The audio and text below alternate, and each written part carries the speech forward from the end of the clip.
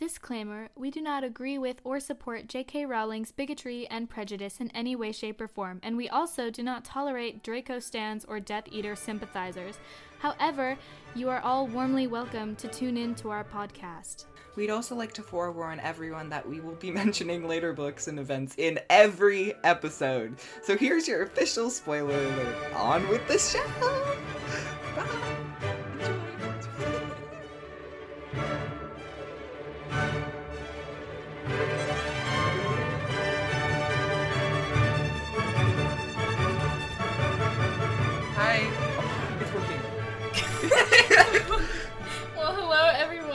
Welcome to the first episode of our podcast, Ron and Hermione, minus the romance. So, wow. That is the name of it.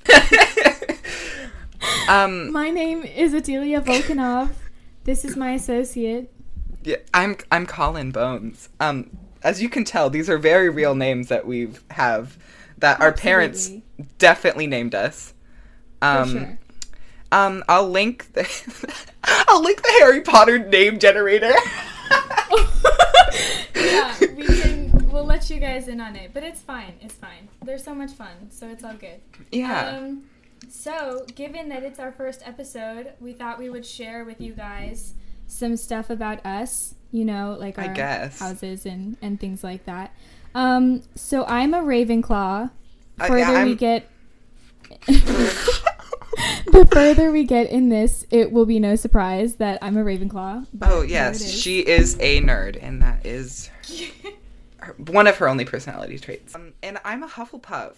I don't know if it's going to show that well. I don't know if people are going to be like, wow, you are such a Hufflepuff. But maybe.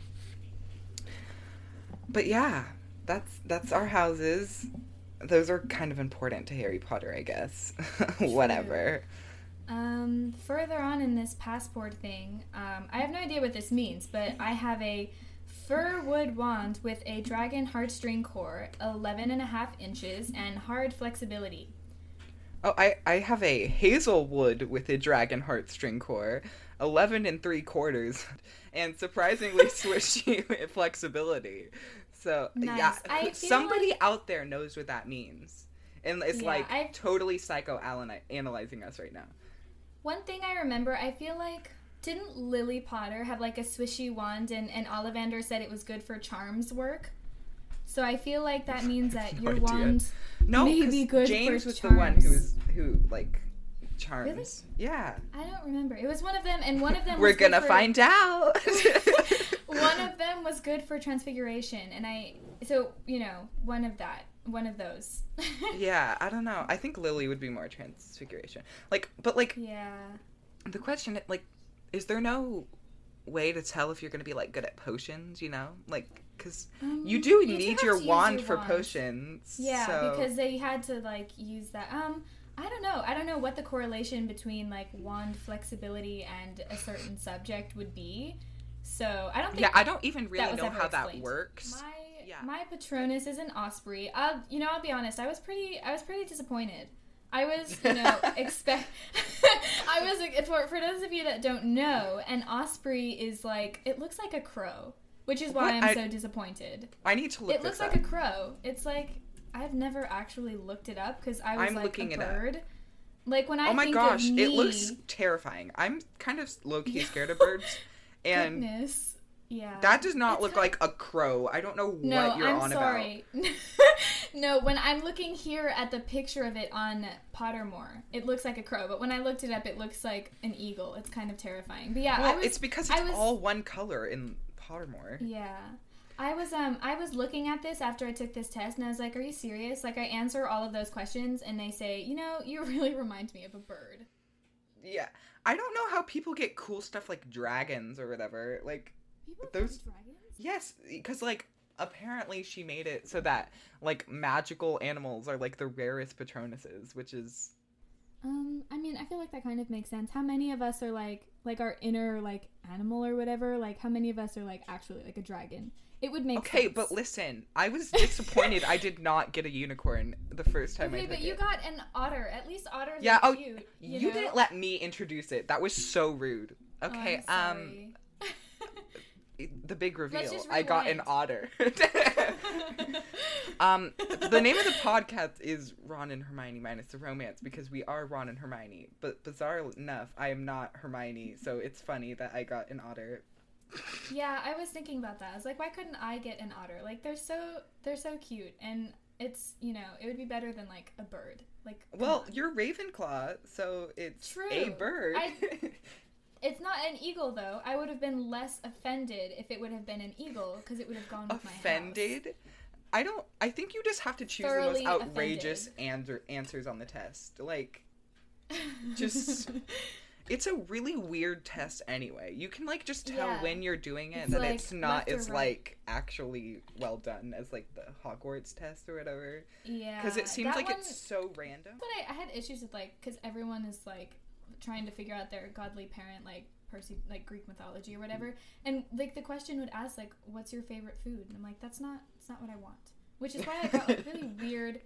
I got a very split, like, answer for what's your godly parent. Like, I got Apollo, which kind of makes sense, but not really. I've gotten Apollo and Athena about the same amount of times.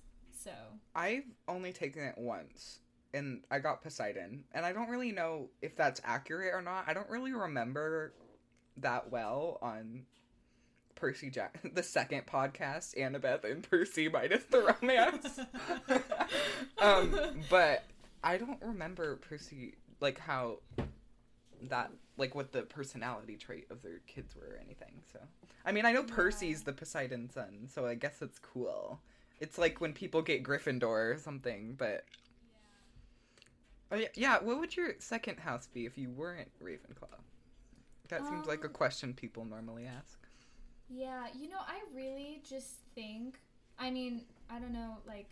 if this sounds like bad or anything, but like I just don't think that there's another house that I share values with as much as Ravenclaw, which is obviously why it's my house. Like, you're asking, like, second? Like, I guess, like, I don't even know. It would either be Hufflepuff or Gryffindor, but I just don't think, first of all, I'm not nice enough to be in Hufflepuff, and I'm not, like, brave enough or anything like that to be in Gryffindor, so And you're not racist, so you can't be a Slytherin. I'm just kidding. I'm not going to be throwing out hot takes like that this early. No, we can't be canceled on the first episode. That would be very depressing. Yeah, I feel like we probably lost about, like, half of our audience. Yeah, they're gone now. Just wait until we get to talking about Snape. It'll get even worse. Oh, yes. Or Draco. He's coming soon. I do think it's in our description that we're not Snape sympathizers, but I think we'll leave the mystery for later. Yeah. For when we have to talk more in depth about him. So we could share our personality types, like the Myers-Briggs test. Oh yeah, I was like in the middle of telling you a story about this and you fully cut me off. Yeah, because you need to talk about it here. That's the point. Yeah, so basically what I was saying is that the first time I took this test was, I think, like 4th grade. It was like a whole thing that everyone is doing. And the first time I got ENFP, which is extroverted, intuitive, feeling, and perceiving, which, funnily enough, is my dad's personality type, exactly. So we had the same personality type. And then I took the test again. I've taken it several times, but the first time I took it since 4th grade was like 8th grade, 7th grade, and I got INFJ, which is my mom's personality type, and it hasn't changed since then. So I'm an INFJ, an introvert, intuitive, feeling, and judging. I know, That's I could... literally perfect. I could see that reaction coming. But yeah, so mine changed, like, after elementary school, or, like, middle school, I think. Which, I mean, you know, that middle school will do it to Imagine you. changing. Imagine actually adapting. So, I am an INFP, which okay, to be clear, I literally just took this test this year, and I had no idea what it was before then. But it stands for introversion, intuition, feeling, and perception. This just feels too, like, woke for me. Like, what do you mean feeling? Like, there's people out there who aren't feeling? No, I think that's more about decision making. So it's more like you make decisions based on like feeling or emotion rather than logic. Thanks. So I'm just saying, like that's what I have read about myself because I also have the letter F. But yeah, I think what mostly obviously I changed from extrovert to introvert. Not that I still get along with people and I feel like I could be mistaken as an extrovert. See, I hate people, so just in general. I think that the people have heard far too much about us already. So. No, we need our zodiac sign. What, like just the sign? There, or like our big there three? is. Oh, I guess we should do that. There is somebody out there who's gosh. putting together all of this information and knows exactly who we are. Maybe there's someone that is like that concerned with us. But if we're gonna do it, no, I'm there's a not. Taurus. The one person listening to this is just like. Yeah. I mean, if we're gonna go into zodiac signs, I am a Taurus. My birthday's in May. My moon sign is Libra. And my rising sign is Leo, which I have been told makes a lot of sense. So, I don't know anything about astrology. I could not tell you what that means besides the fact that Yeah, I'm a Scorpio, which is very accurate to me from what I've seen. You said it doesn't sound accurate, or somebody said. I don't know. I feel like it's probably because I don't know really anything about astrology, and the only thing I hear is like, oh, Scorpio's mean, scary, and you're just not like mean or scary. So it's probably why. Maybe it's just not to you. Maybe. Yeah. Maybe you're just really mean to other people when I'm not around. Yeah. Maybe I'm a serial killer. You could never know. Oh my gosh, what a story for my children. Like, I had a podcast with a serial killer. Yeah. Like, oh my gosh, that's literally, I guarantee that's like a name of a documentary.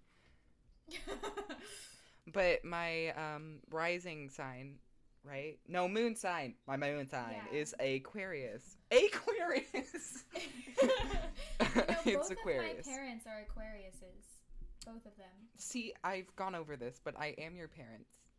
Yes.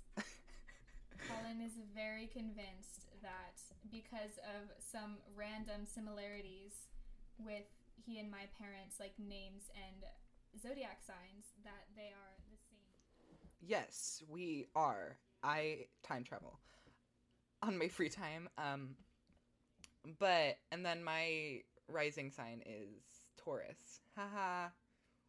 We both have Taurus. Okay, well, should we get into what they are actually here for? What? Just to listen to us analyze a book about wizards. Yeah, a children's story about wizards. Right. Well, in case, I'll just say again, we're doing chapters 1 through 3 today. Oh, and yes, heavy spoilers. I'm sure we've already put something in the beginning. Yes, but I hope we did, because we will not necessarily be jumping around through books, but there are things that we talk about that, have like a part in the first books that like also just happened way later. So if you have not read all of the books, like all of them, or if you didn't read the books, or if you haven't seen all the movies, if you don't care, just keep watching. If you're okay with it, I honestly, from experience, I had the events of the Order of the Phoenix, the very end, spoiled for me, and I really wish that it hadn't been. So I would just recommend that everyone here have read all of the books or seen all the movies or both before you listen, so that you don't get things spoiled for you. Yes. Okay. So, chapter 1, The Boy Who Lived. It's where it all starts. How lovely. So I wrote down, I kind of noticed that, the whole, first chapter, we have no idea why Vernon is so bothered by people in cloaks. We don't know that they're wizards necessarily. We know something's weird. We know something's up with Harry, but we don't know what it is. We just know that Vernon and Petunia are just, so normal. They, live in that cookie cutter neighborhood. Everyone has the same car. we know that that's what they're looking for. So, we begin with a very drawn out, really vague explanation of the circumstances leading to the arrival of Harry Potter on the Dursleys' doorstep.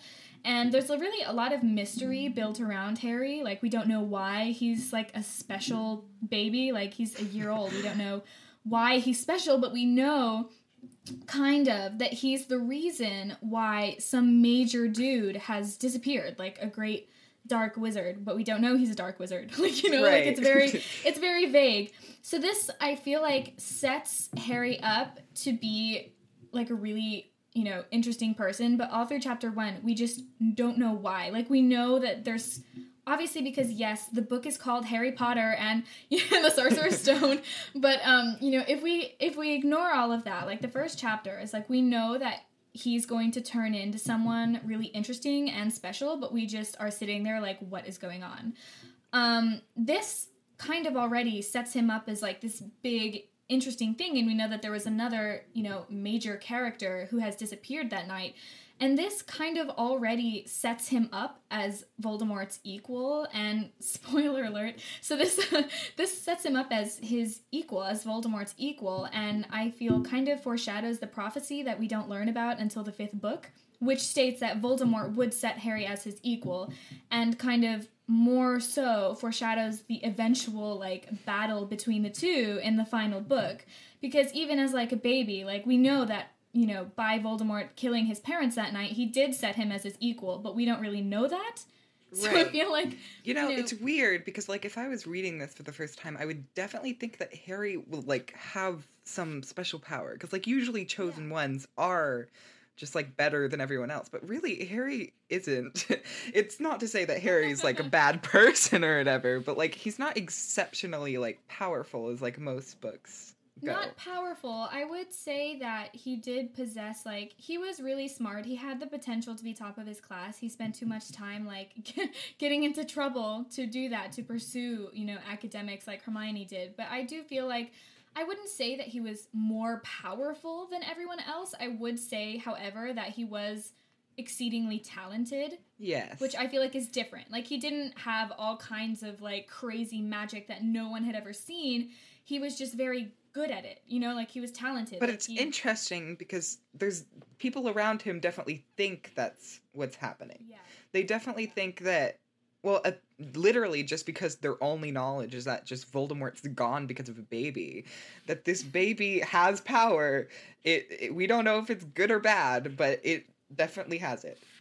Yeah, which is why I was thinking, like, already, which I find so interesting, like, I honestly really think it's a shame that J.K. Rowling is a bigot, because I feel, it's such a shame because, I love this series, and, the things that I noticed that, like, tie into later books and everything, like, to map out a story of this size, like, from the beginning so that it all ties in together is pretty remarkable, which I find, a bit sad that she turned out to be who she is, but, she already, in the first chapter, set Harry up to be, set him as Voldemort's equal, because we know that while we don't know that he's a wizard or any other sort of backstory, we know that he's the reason that, as they call him, he who must not be named is dead, or, they think he's dead. So, foreshadows their eventual the battle between the two, because they've already been set as equals, and even though Harry's only a year old. So I did notice that. Yeah, I love that that is your first note. And my first note is Mr. and Mrs. Dursley are neck buddies. What? Not quite sure exactly what that means. I think I should maybe put more context in my notes. But probably. I think it was based on the fact that Mr. Dursley is said to have no neck and Mrs. Dursley is said to have a large neck. So they really are perfect for each other. Soulmates, Soulmates. They don't need Patronuses to tell them that. That's really how love is made in the wizarding world. Yeah. Well, the muggle world, anyways. Find yourself a person with a long neck. Absolutely. Speaking of the Dursleys, I think we all know that lots of the names in this series have very interesting, like, hidden meanings. But what I didn't realize until I started doing some research was that the Dursleys do as well. So Really? Dursley is a city. It still exists in. Okay, I'm gonna absolutely butcher this name. I'm sorry, really sorry to any English people listening right now. Gloucestershire. It looks like something completely different. Right. No, I Googled it and this is what it said, but I'm not saying that I'm right. I'm just saying that this is the closest thing I can. So, Dursley is a city in, Gloucestershire. So, anyways, so all the British people have clicked off the podcast. I know. So this, city, Dursley, was once very important in the medieval wool trade. And this, doesn't really seem like it's a big deal at first, but the Dursleys are these people, like these super self-important, snobbish people that, think they're so cool and important because they have a nice car and they live, like, really normally. But, I find this interesting because Dursley is no longer a large part of the medieval wool trade. So, Dursley, the city, not to offend anyone from Dursley by any means, but it's like, this once great city, very important and epicenter of, like, the medieval wool trade, which kind of establishes the Dursleys as, like, these people who think they're so important, but really are just, like, a regular old town where people just happen to live, Like, I noticed that similarity because the Dursleys are not special people. Yes, yes. Anybody people. From Dursley listening, we hate you. You are That's not boring. True. Nobody likes you. You are child abusers. No, I'm just, because it's the Dursleys, are just so self-important and think they're so fantastic, but they really just aren't like any other family that's living on that same block, which kind of relates to Dursley because, yes, they were once very important, but now, it's just like another place where people live. So that kind of, sets the Dursleys up to be very self-important and obsessed with class and possessions, which they are, even though they have no claim to be anything other than completely normal. And Dudley actually has a second element to his name, which I noticed that the name was, like, silly, right? Like, Dudley Dursley. It just always sounded silly to me, but now that I look at it more, the silliness of his name pushes this idea. The Dursleys are slightly cartoonish. Like, their entire characters definitely. are, absolutely. So Dudley Dursley, it sounds like ridiculous. And, it sets him up to be just that, like, a dud, like, Dudley. So his name also kind of, if, we didn't meet him right off the bat and know exactly what he was like, we could, we could infer. Look at his name. Yeah, we would know that they would just be him especially, would just be so absurd, just by looking at his name in general. I'm sure, maybe you have done research on this, but isn't Privet, like, the last name of, I think, someone J.K. Rowling hated? I've seen this before.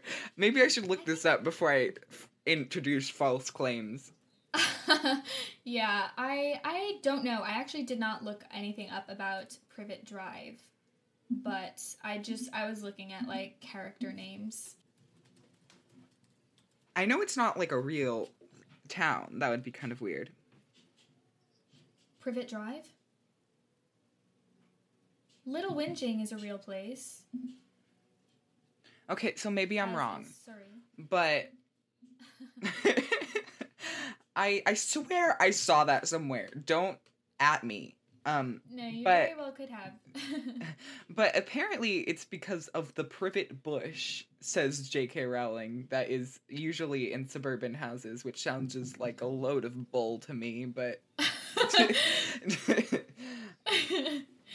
Did you also notice that, so in the first chapter, we don't know that the people all over the streets are wizards, but we know that, like, Vernon is, like, kind of freaked out, because he hears Harry's name, he hears Potter, he hears Harry, and he's like, man, I'm pretty sure that's my nephew's name.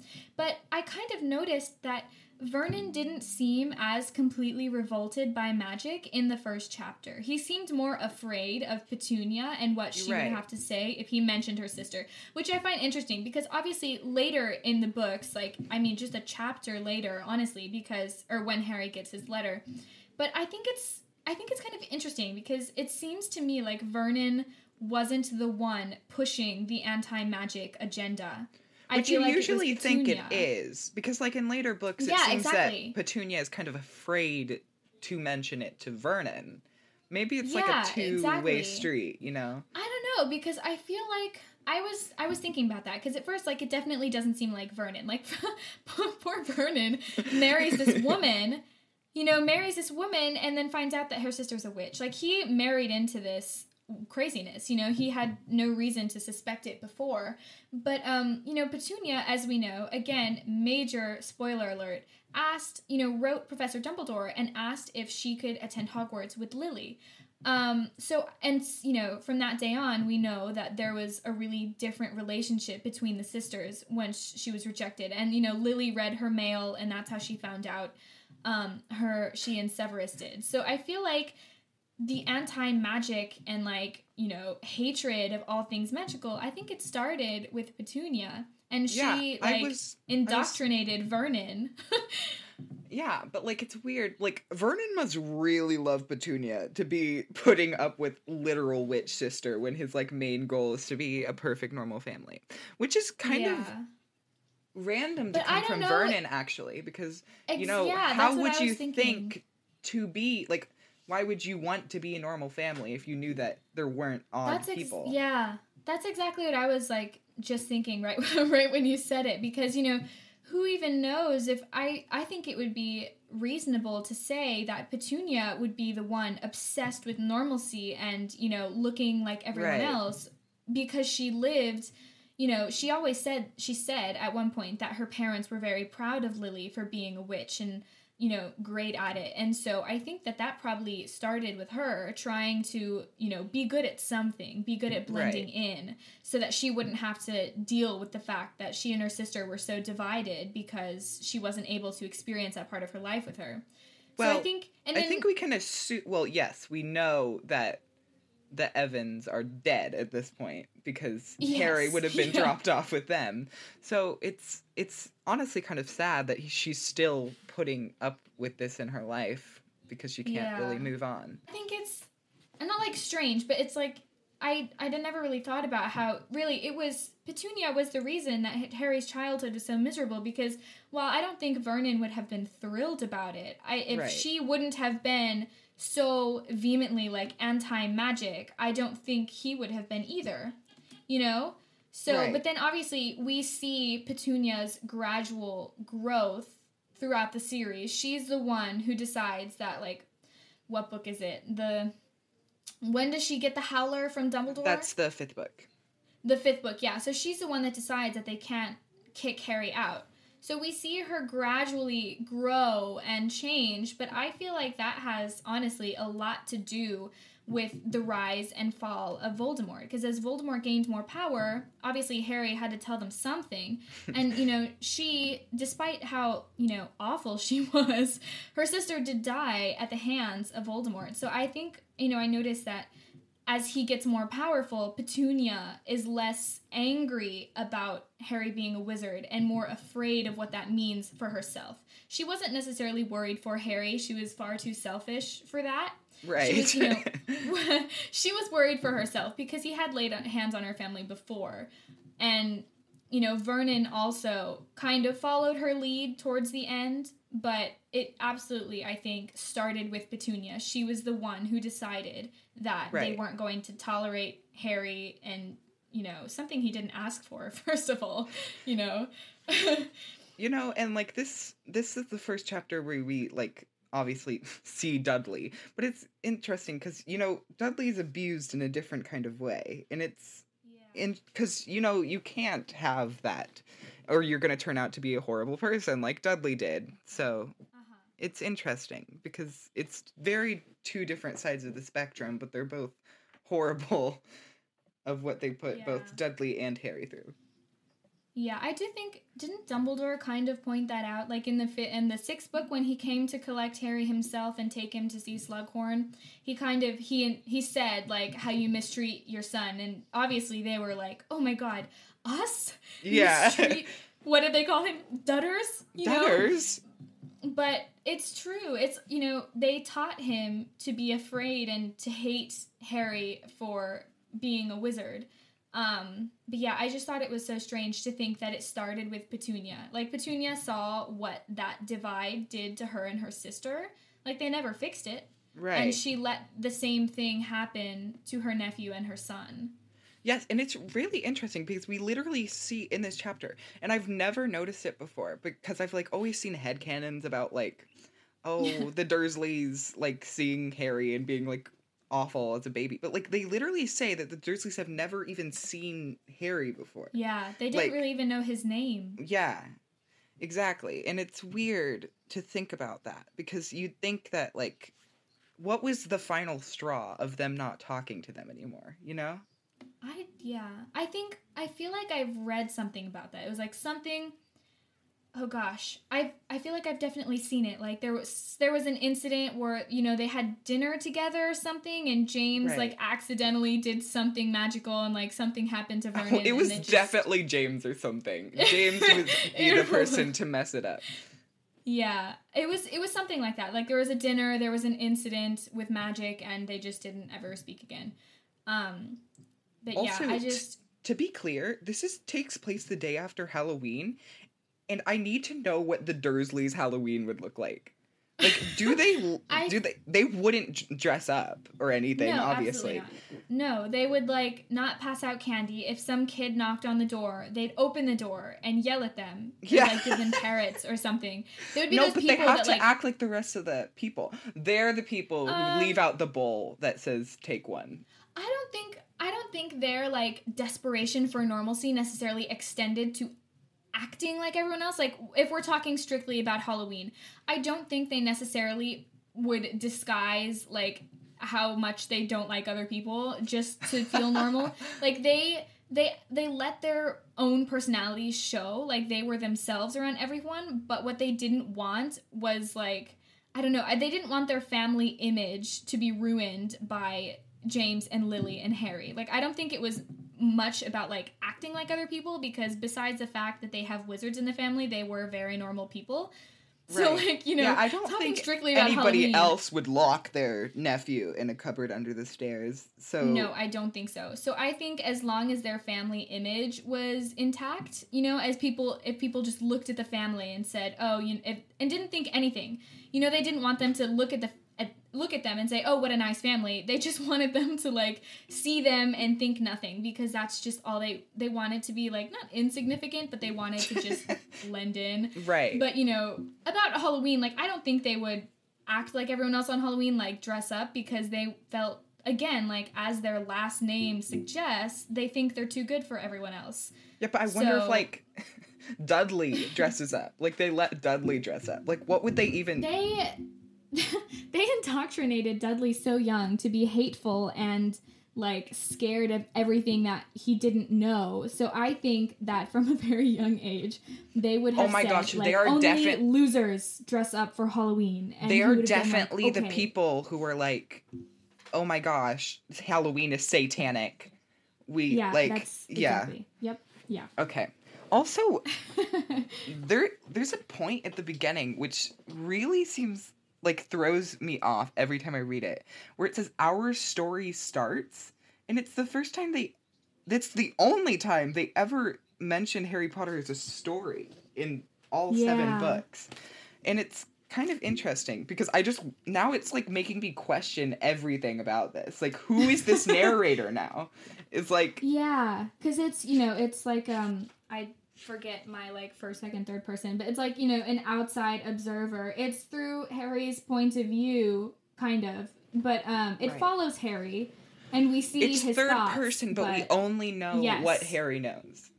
Yeah, we only know what he's thinking and what he knows. Well, except for this first chapter, because we don't know Harry exists. We don't want to hear goo goo gaga for the whole first chapter. We do. We know he exists. We just haven't figured out why he's our main character yet. Right.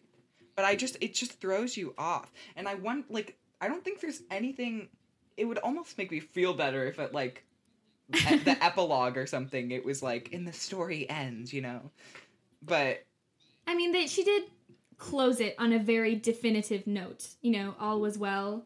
Because, you know, we start with this huge, like, upheaval, you know, people, like, wizards in the street not bothering to dress like muggles, and everyone everywhere partying and, like, freaking out. There's a kid who's lost his parents and survived, and, you know, this book starts on, like, a frenzied note, you know, like, however calm the narrator may be and however little of the reaction we may have seen, like, the entire wizarding world is in complete, like, upheaval at this moment. And the book, you know, the entire series closes on a very definitive, everything is okay note, because we started the story is completely... It's very controversial opinion in the Harry Potter fandom. I don't personally like it, but... I never really minded it, though. Like, I was never one of those people that questioned the books they read too much. Right. You know, like, I'm not one of those people that, we are about to do that. This is literally what we're doing right now. No, I just mean, like, endings and couples who ended up together. Like, I was never someone who, like, questioned it too much. Like, people, like, so many people, like, hate certain couples and whatever, but, like, no matter what fantasy book I read, I was always just that person who is like, I mean, the author said it, so this is what, you know, this is what happens. Right. I've never been one to, like, question it too much. It was too cheery. Like, too many people died for it to really just be like, everything's okay now, you know? Like, there's people who are going to be thinking about this forever. It's literally a war. It's not... It was 19 years later, though. And, you know, after 19 years, like, they'll never be, like, fully okay. But at the same time, like, after 20 years, like, you live. Like, you learn how to live without the people that you've lost. Like, family members and, you know...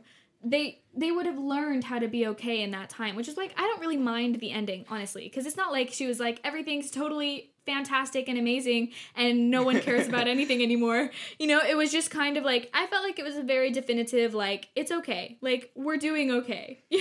That's the, I feel like we should probably, message. Like, stop now, because we're gonna need to talk about something for the epilogue.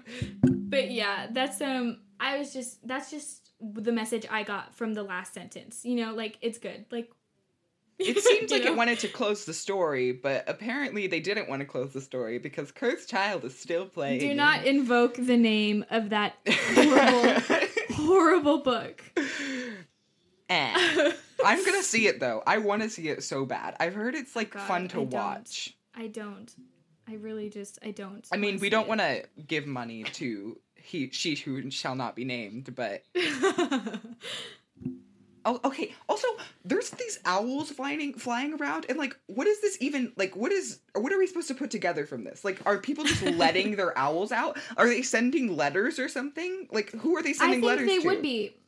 Probably to anyone, because, you know, like, I think it was Remus that said it, you know, years and years later. He was like, you do not understand what it was like. Like, you did not know who you could trust, who you could talk to. Remus himself was turned against his best friend because he thought that he had turned in James and Lily. Right. But it was actually his other best friend who faked his own death and then went to, like, hide. Very common information at that point. I don't think you need to, like, go tell your mom, hey, Voldemort's dead, you know? No, like, I don't think that's necessarily what it was. Like, I think it's, like, because you did not know who you could talk to, who you could trust. I think after it happened, people were probably asking each other, like repairing relationships. What's going on? Like maybe. I don't think it was much as, like, telling people, like, hey, you know what happened today? Like, everyone knew.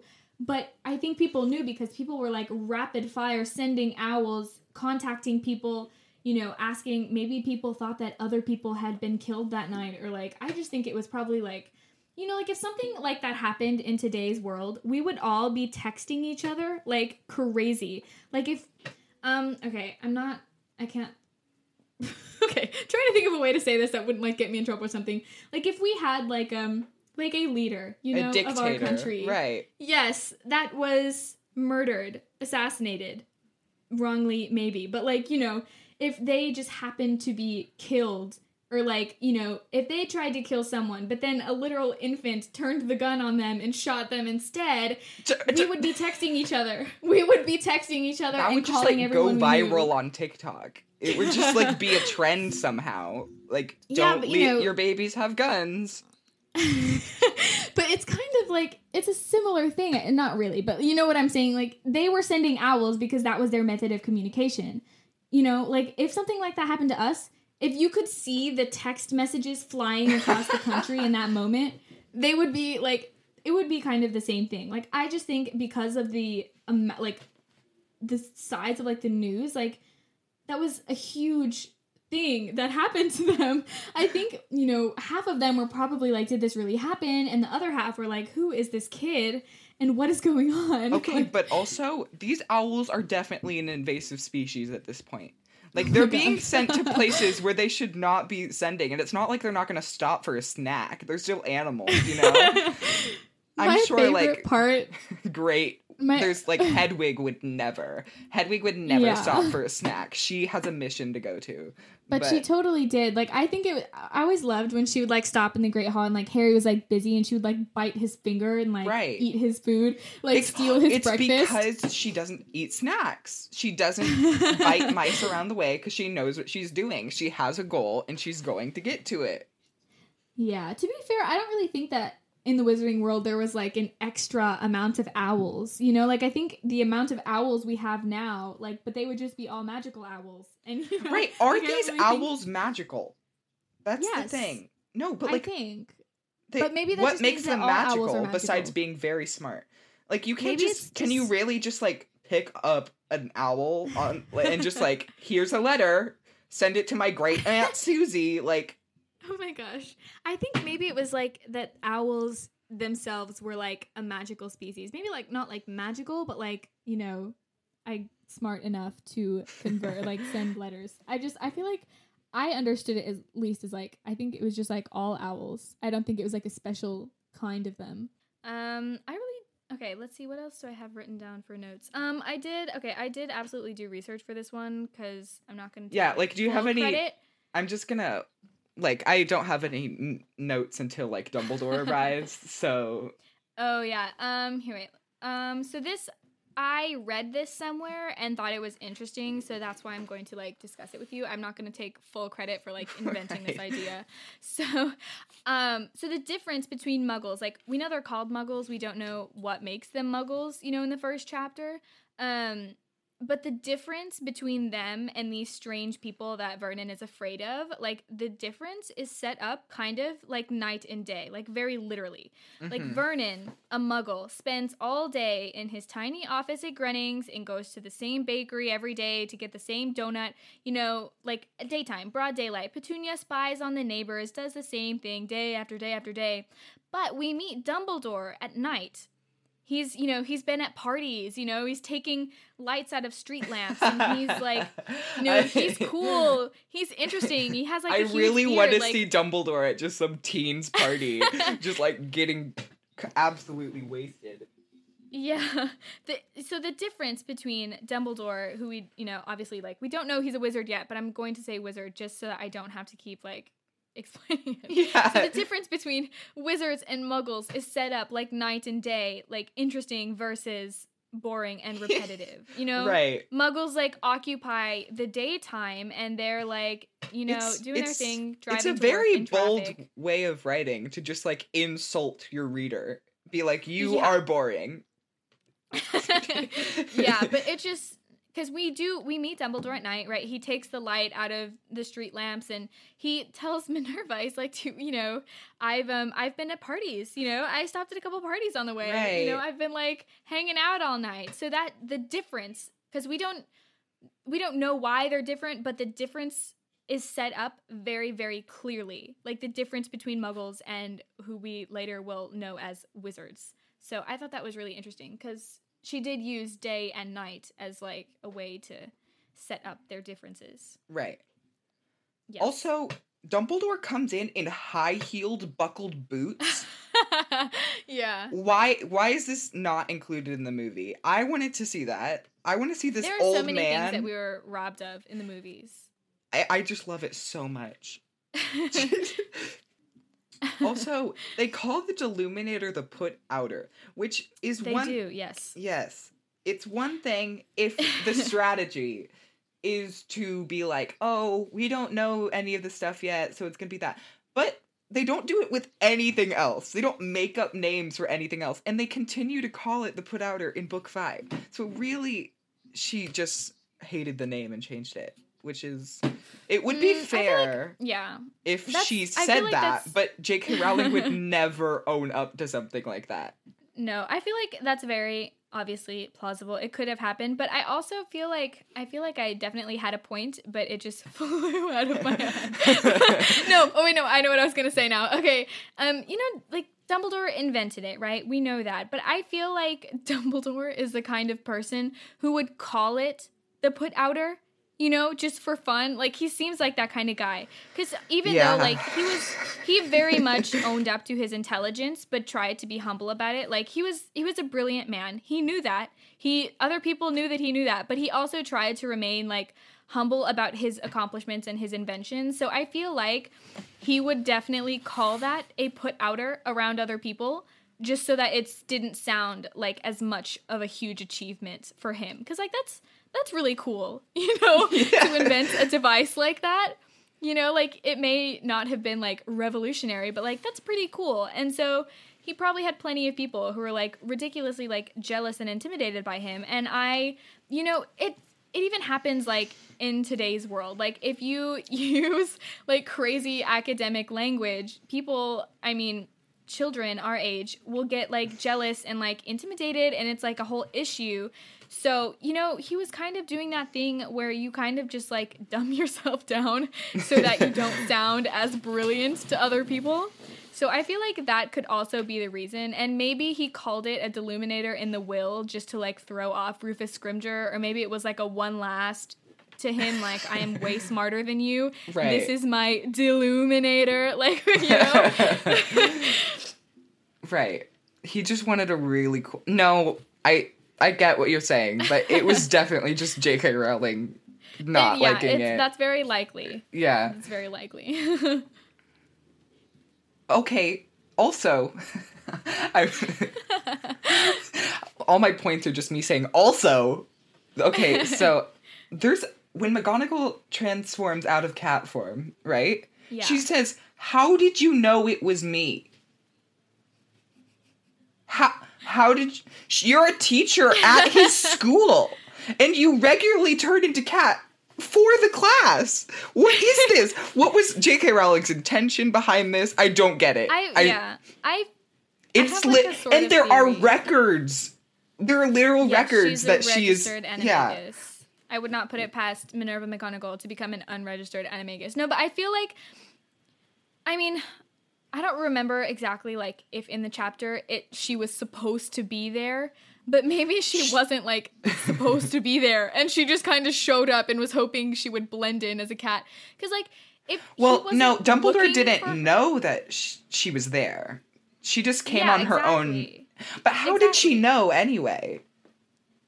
Well, he'd probably confided in her. She was deputy headmistress. She obviously knew what had happened to Harry. She probably made the connection, okay, only living relatives, Maybe he had told her. She had to have found out somehow, because that plan could not have been completely secret, because it's, like, this, like, massive operation, like, right. Like, so I out feel of anyone, Dumbledore would trust Minerva with information. Yeah, absolutely. So I feel like she probably said that because, A, she probably was not supposed to be there. Right. Or she wasn't invited. And, usually, I think, unless you were looking for spectacle markings around her eyes, it would just look like another cat. But then, obviously that leads me to my next point. I've never seen a cat sit so, like, rigidly on a wall like that. Stiffly, yeah. And so, she was a very, like, like a rigid woman, so, and he was just, like, his brain was just so above everyone else's. He probably just noticed things like that, like, just, like, nothing. So, I'm sure that he suspected by confiding in Minerva that she would show up anyways, but she thought she was being discreet. So I think that that's probably, like, he knew that she was going to try and pull something and show up. And there she was, so. Right. Okay, so Now You don't care. You're like... this one is like, sounds like I'm just being like, but really, why does McGonagall have glasses in her cat form? Because, like, what if she wore contacts?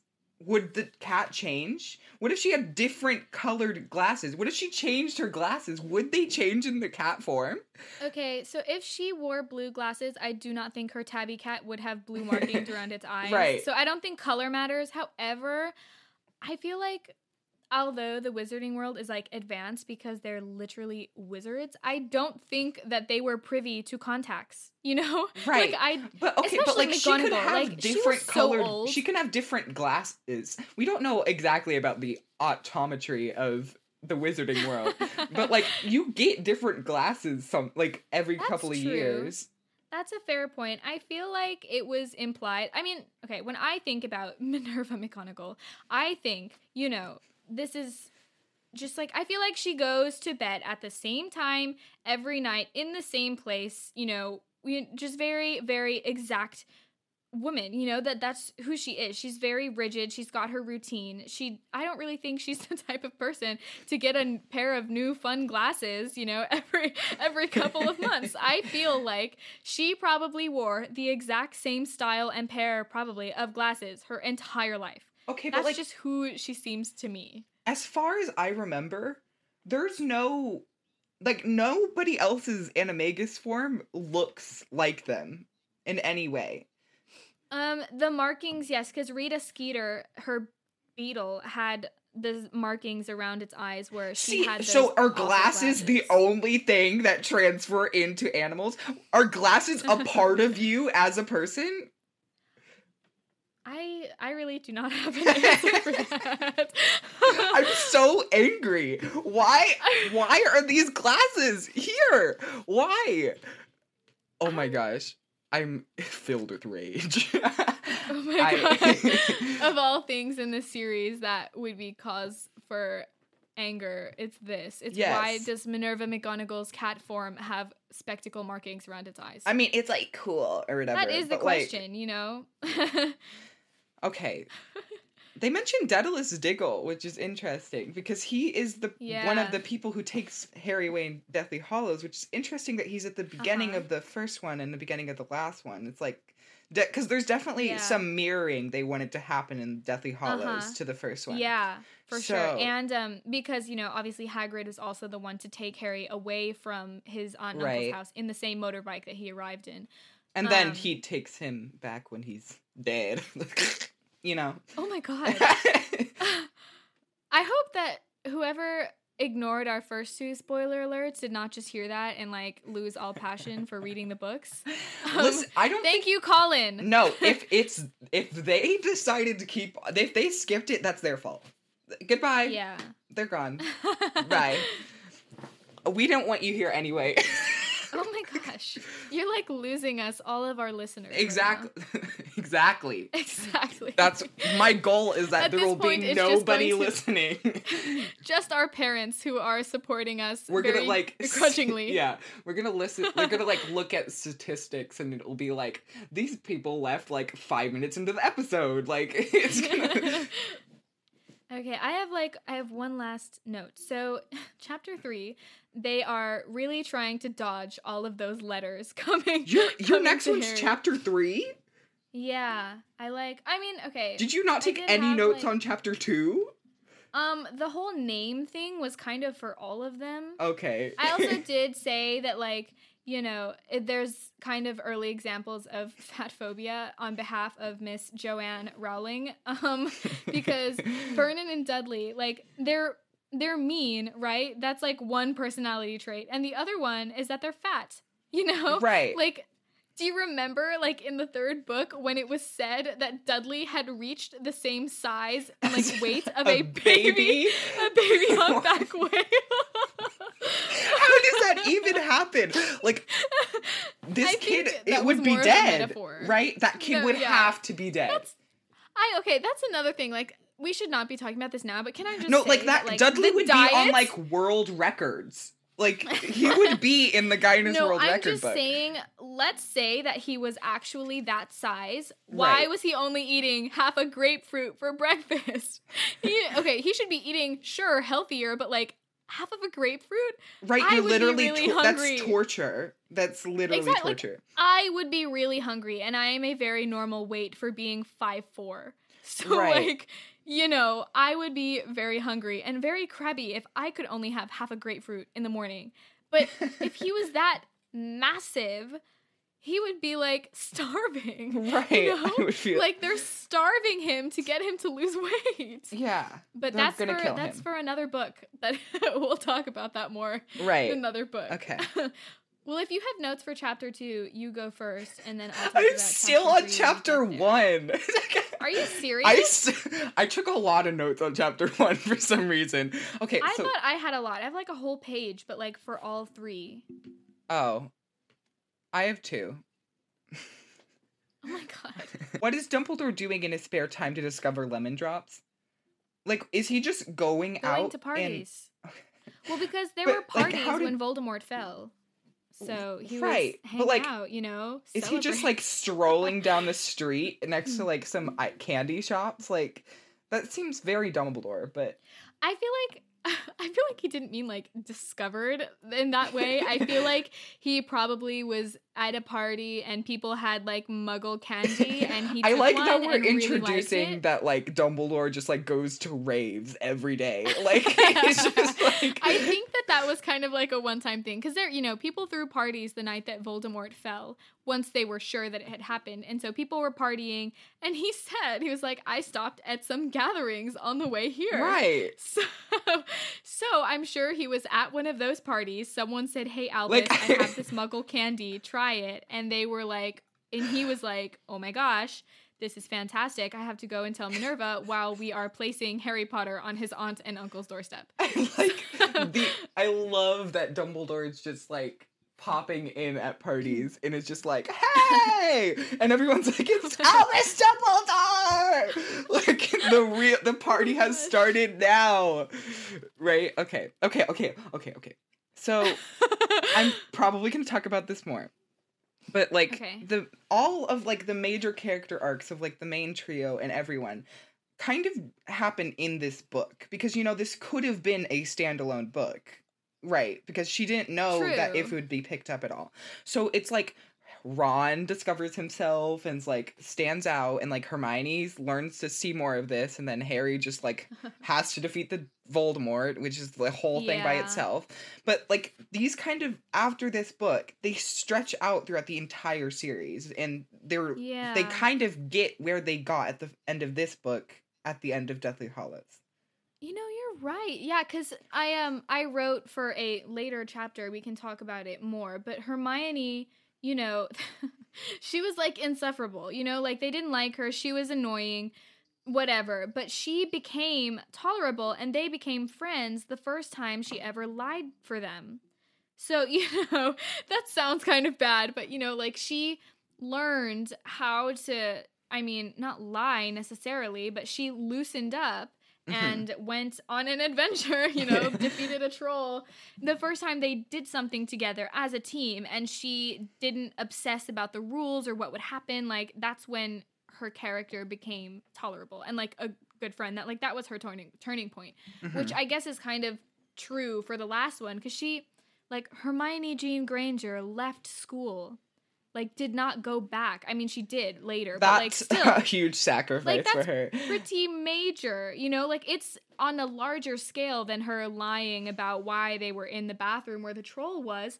But, yeah, because it is, like, the same thing. You know, she did the same thing. You know, she sacrificed her life, you know, for these two guys. Right. And that's what made her such a good friend, which is true. And then, you know, in the first book, Ron sees himself as a prefect and head boy and Quidditch captain in the first book, and, you know, learns how to be someone other than just another Weasley. And that's true for the last book as well, because he was the very front of the, you know, last battle against Voldemort. And he did end up being a prefect. So, right. you know, Right. one of those 3 badges did end up coming his way.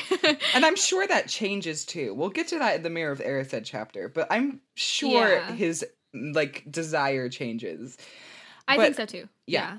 But the reason I brought that up was because we have the tiniest arc possible of like what's to happen in the other books of McGonagall saying Voldemort's name after like 5 questions, which is because this is a problem that people have to deal with, and obviously we don't really understand why ever.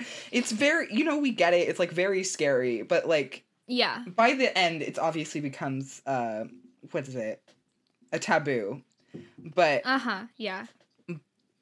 but it's a mini arc. What I'm saying is just compared to the whole series. Yeah, and that's true. This one says, cynical alert. How did Dumbledore possibly get a map of the London Underground on his knee? Okay, I feel like I know that what we're doing is reading too much into this, but like I feel like that bothering you is kind of like it's Dumbledore. He's probably been on the London Underground. No, but like why? Who did that? Oh, why? Yeah. Huh. How could he possibly have gotten that? Like I would be willing to bet that it was How Aberforth. rare is that?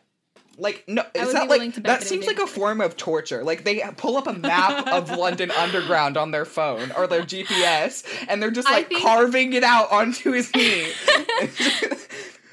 Honestly, I think that was probably kind of one of those Dumbledore jokes that's only half true. Like, I feel like it's probably, you know how, like, so you don't think he actually does? No, because the London Underground obviously is huge. There are several different bus lines, or are they trains? I don't know. There are several different bus lines. I'm pretty sure just they're like there subways.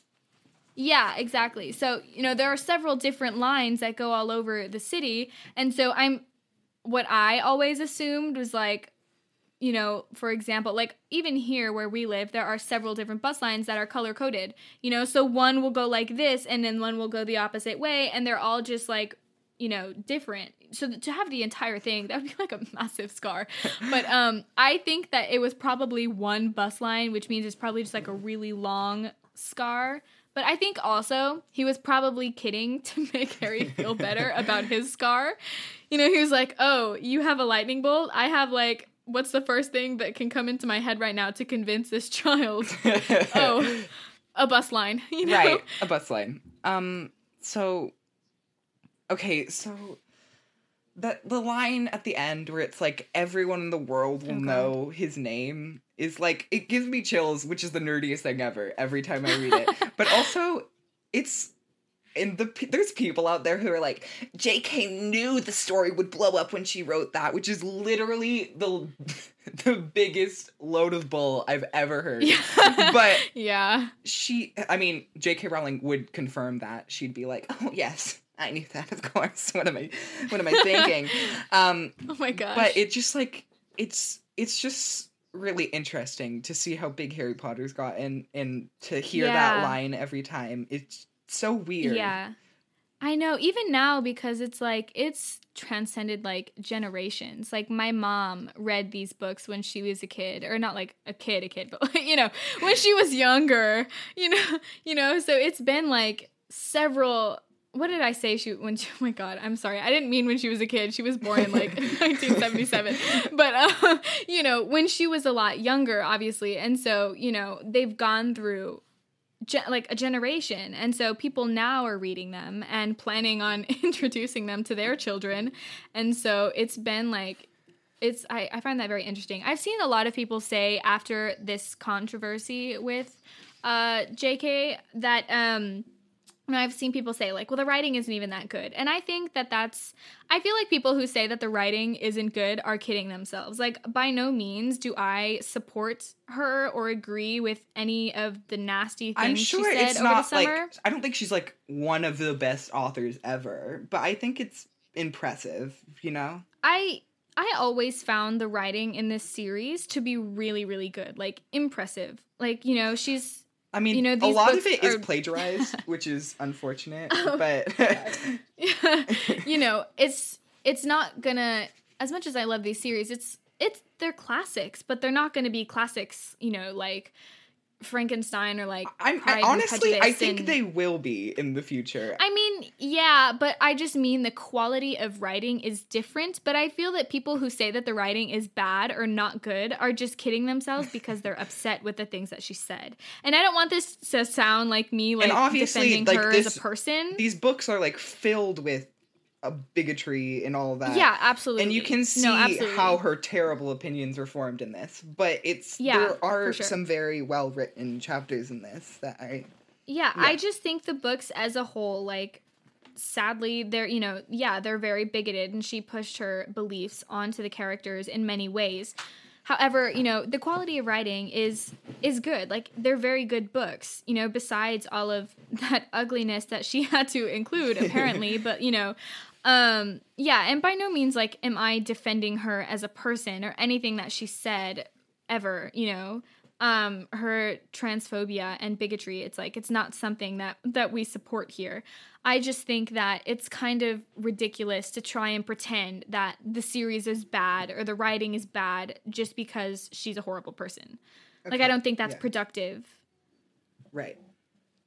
Okay, we have 2 chapters to go through. We have 2 chapters. Oh my gosh. Okay. So we're gonna have to cut so much of this out. Us in the middle, like, oh my god. So starting off, just on the second chapter, Harry's having these dream about the motorcycle, which I think is supposed to be cool for the reader, but also makes no sense because that's not how Harry's dreams work. He either sees through Voldemort's eyes or they're just random dreams. So it really just... I mean, it is kind of a random dream for him. Yeah. He's like, a flying motorcycle? What?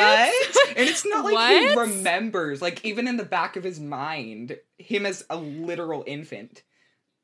Yeah, I mean, it may be different because he's, like, a wizard or something, I feel like... we have no mention of, like, wizards' memories being, like, incredible. Yeah, I mean, it's not necessarily the memory. I just feel like maybe, I don't know, that's kind of interesting. But, like, there has to be a correlation there. Like, there has to be something that he either maybe remembers or his subconscious remembers and brings it up in dreams or in something. So I feel like it has to be somewhat related.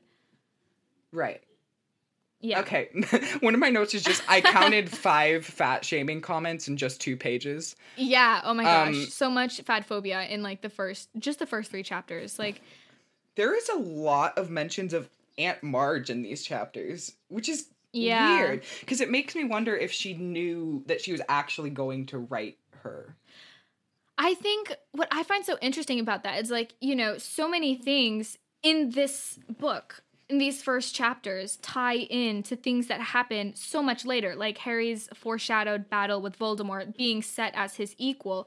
You know, so many things, like, while she may not have thought that she would write more, I think she wrote this book with, you know, the knowledge that if she wrote them correctly, she would be able to. Like, I think she knew that there was a way to develop this story so that she would be able to go further without making it, like, get boring or, like, trite or something like that, you know? Like, she developed this and, you know, tied things in from this book into the 3rd or the 7th or anything. And so I think she knew that she might, which is why she, you know, did what she could to make sure that it would all tie in together. Right. Okay, I'm just gonna speed through these notes. Okay, Dinky Duddy Dums is my rap name. Piers Polkus x Dudley Dursley. It was the 90s. No, you did not. Yes, I did. Oh my god. Okay, I also have a note of why is he even in this chapter? Why is Piers Polkus, like, actually, like, he's never built on ever. He has no importance in this chapter. It makes sense that he had a birthday. Him later. Yeah, but it makes sense he had people at his birthday, but, like... It kind of... I feel like she kind of mentioned him because it was, like, showing how, you know, how, like, hateful, like, Dudley basically taught this dude. He was like, you know, he's awful to my cousin. Out with the wrong people, too. That's it kind of shows, like, the development of Dudley into, like, a jerk, like a bully. You know, he found other bullies to bully Harry first, and then when Harry wasn't there, to bully unsuspecting little kids, you know? So Piers Polkus had to be mentioned, if not by name, like, somehow, because it's a big part of Dudley's development into a bully. Like, it's starting now. It started with Vernon and Petunia. You know, they were the ones that they are bullies. They're bullies. They started him at it. And because of that, like, it's actually like a psychology thing. Like, if you're raised in a household where, let's just say, like, your parents solve problems by yelling. I mean, they don't solve problems that way, but they deal with them that way. You know, if your parents yell at each other, they yell at you, they yell at everyone, you as an adult are going to go searching for relationships where that is the case, where you yell at each other and you yell at other people, whether romantic or platonic, which means, like, the way that you treat your significant other or people around you and your children is what they will probably end up looking for as young adults in relationships. So because Vernon and Petunia are screamers, you know, they scream at Harry, they scream at each other, they scream at everyone, and, you know, they bully everyone around them. You know, they make comments about other people, they bully Harry. That causes Dudley to go looking for that sort of relationship with other people, which means, you know, he latched on to other bullies and it just developed and developed and developed because he didn't know anything else. You know, his parents loved him, but in a very superficial way. It was very, like, shallow, you know? All he really knew was bullying, which is what caused him to go looking for friends like that who were also bullies. It was the 90s. I'm surprised people were bullying him for wearing baggy clothes. It's just because when you think about the sheer the size of Dudley and Harry being skinny, like, he's always described as skinny for his age, you know, like, those clothes must have been, like, not 90s cool baggy, but, like, massive. Right. He was, like, like, swimming in Dudley's clothes, you know? Uh-huh. Thanks Amigo is definitely problematic, but also so iconic for me. But yeah, I know I commented this on one of your TikToks. I don't know if I'm supposed to mention your TikTok you on our podcast. That just means that, you know, people are gonna go and find mine. So, yeah, I commented. I was like, oh my gosh, like, the snake is the only Latino character in the books. And I know he was bred in captivity. However, because I feel like it kind of counts, because if that breed of snake are traditionally from Brazil, that snake's, like, genetics would make him Latino, you know? Because Brazilians... Latino snake. Yeah. That is the name of this this episode. Latino snake. Oh my god. No one is going... People are going to, like, see our podcast name, say, okay, interesting, must be about Harry Potter. Then they're going to see the first episode title and be like, what? What? Okay, I don't know if you noticed this, but chapter 2 ended so awkwardly and so unsatisfying. Did you notice that? It was really weird. I don't know if I did. Like, the chapters usually end so nicely, but it was just like, Harry gets bullied at school. And that's it. Okay, chapter 3. Chapter 3. Mrs. Fig breaks her legs by tripping over one of her cats, and let me say, you know that wasn't Mr. Tibbles. Mr. Tibbles would never. And, the sticks that the kids would beat each other with is very disturbing, but also I would love to beat some of the kids our age with giant sticks. I think that's so funny because my elementary school had, like, I went to private school in Are you about state. to say that they let you beat each other? No! Oh my gosh, just let me finish! So our campus had, like, woods, you know? Like, I lived in a state where it was, like, very green, lots of trees, not at all, like, the freaking desert we live in now. But, so, you know, our campus had, like, woods, you know, like woods, trees, and all kinds of stuff. And there was a kid in my grade who found, like, they were literally the woods. So there were sticks all over the ground, like, huge trees, logs, and all kinds of stuff. So there was this kid who had this stick that he would, like, carry around everywhere and, like, try and, like, hit people with. And I always thought of him when I read the series because he wasn't allowed to, per se, but I always just thought of that. I don't know what it is with, like, young kids and hitting each other with sticks, but I think the smelting stick was supposed to be, like, a cane, you know, right. Like, people wore, like, to be fashionable, but instead turned into, like all those teenagers trapped in that school. Like, of course they were going to beat each other with them. Yeah, you know, like, they're that's even worse, actually. They're middle schoolers. What this one just says let me punt Dudley with no context, but I don't think it needs context either. So yeah, we're not fans of Dudley until he says that Harry is not until the literally last book. Until the last book. And then my last note, which is honestly one of my favorites.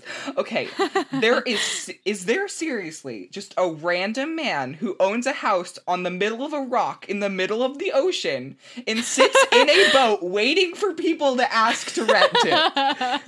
And if there is, why are we focusing on Harry? He should be the main character. You know, I never really thought about that. I think I have no answer for that. Like, I cannot even begin to wonder why Vernon happened to stumble upon a man with a hut on a rock in the middle of the sea. Like, I have no idea, you know. I dropped my phone and it literally bounced. Part of me thinks that because, like, you know, the letters kept coming no matter where they were, part of me thinks that they probably, like, stationed in there, like, because wizards could, like, literally make things, like, they could make that happen. So I'm sure that Dumbledore was, like, overseeing all of this madness and was like, okay, if Vernon met a dude with a gun and a boat to take them to a tiny hut on a rock in the middle of the sea, he would do it. Oh, yes. You know, he would do it. So I feel like Dumbledore was probably like, what if I just did this and let him take him there. Right. And, you know, like, part of me wants to say that it was probably Dumbledore, but at the same time, I don't even know. I have a note for chapter 3. Oh my gosh, right. So, you said you had a note. So I just wrote, you know, like, Vernon is going absolutely ballistic to make sure that they keep Harry away from magic at all costs. And this, honestly, for me, just showed the lengths at which they would go to keep this perfect family image intact. Like, and they don't like him, but they wouldn't get rid of him. Because obviously, you know, we find out later that Petunia knew that she couldn't do that.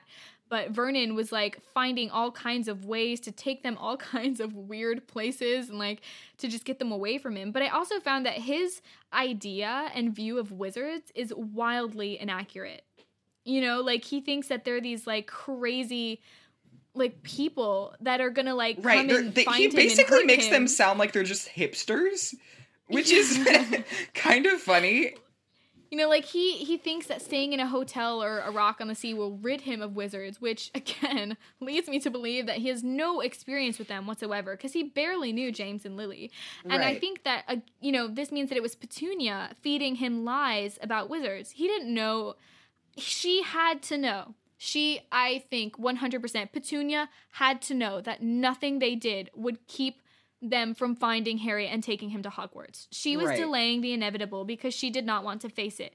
But Vernon was completely convinced that this would do it, you know? This would get them away from the wizards. So, you know, this is just, Petunia has fed him lies about how crazy wizards are and, like, what they're like and how, you know, whatever. And so he's just taken all the information that she's given him and blown it out of proportion into this crazy, like, trying to run away from wizards. And I think, you know, she had to know that they were just stalling and she didn't want to face it. And, you know, they also knew that if someone came and gave Harry that letter, he would find out that his parents did not, in fact, die in a car crash.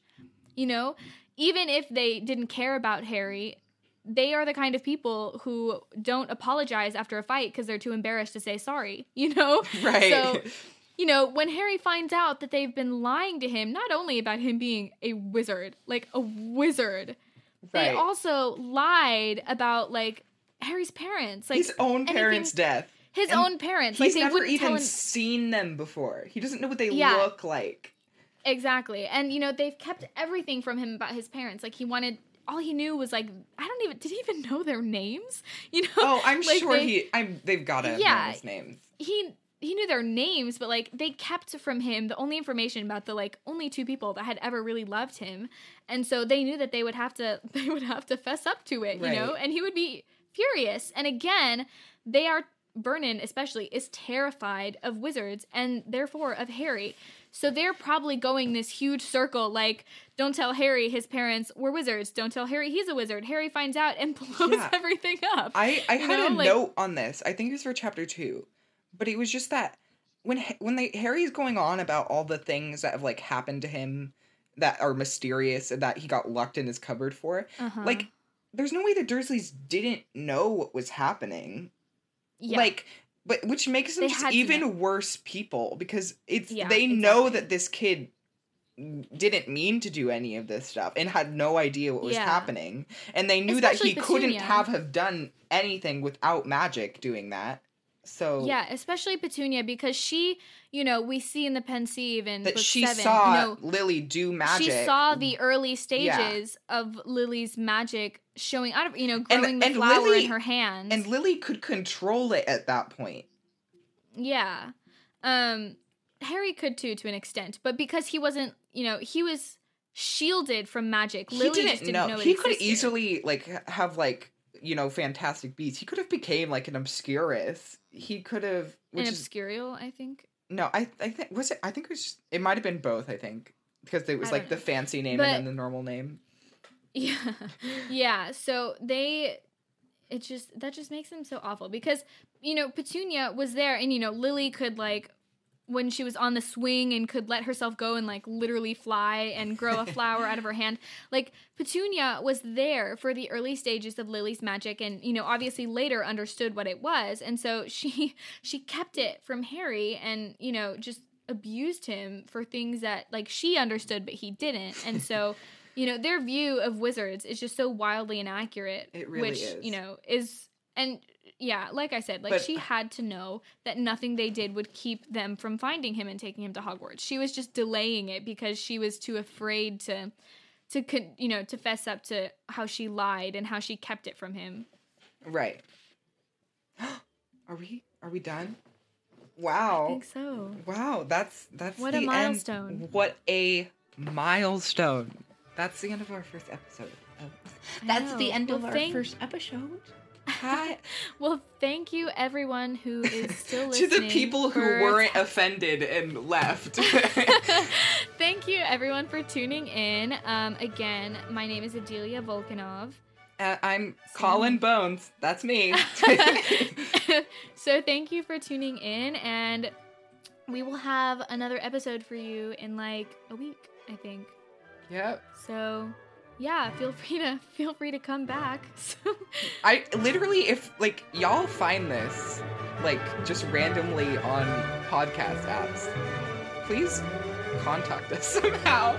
We don't have any, like, social media or anything, but I just need to know how. Like, where did you find this?